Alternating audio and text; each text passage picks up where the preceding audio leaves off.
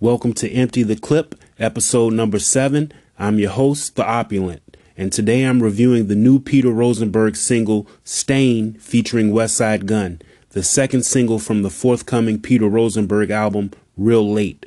Following up, the first single, Marcus Smart, featuring Flea Lord and Stove God Cooks.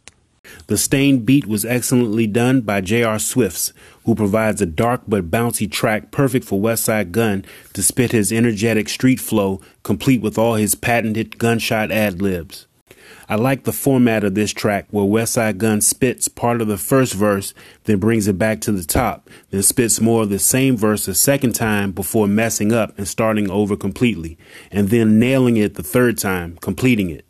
Lyrical highlights include shot it 22 times, but I hit 4 niggas, figure fours, Figueroa's on my neck, Figueroa pitched the Yola, pistol in his throat, called him game over, 6 ace bottles, walk with hangovers, almost crashed a Range Rover Sport. So, should you load the clip or empty the clip with this one? I would say load the clip with this one. J.R. Swift's production makes the song entertaining because lyrically it's the same standard of high-level street tales from Westside Gunn we've come to expect, but it never gets stale because of how he doesn't oversaturate himself with random features and freestyles.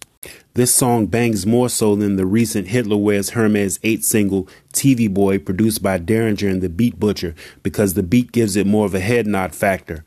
Thank you for watching, and if you enjoyed the video, make sure you subscribe to the channel, give it a thumbs up, and leave comments and feedback. Until next time.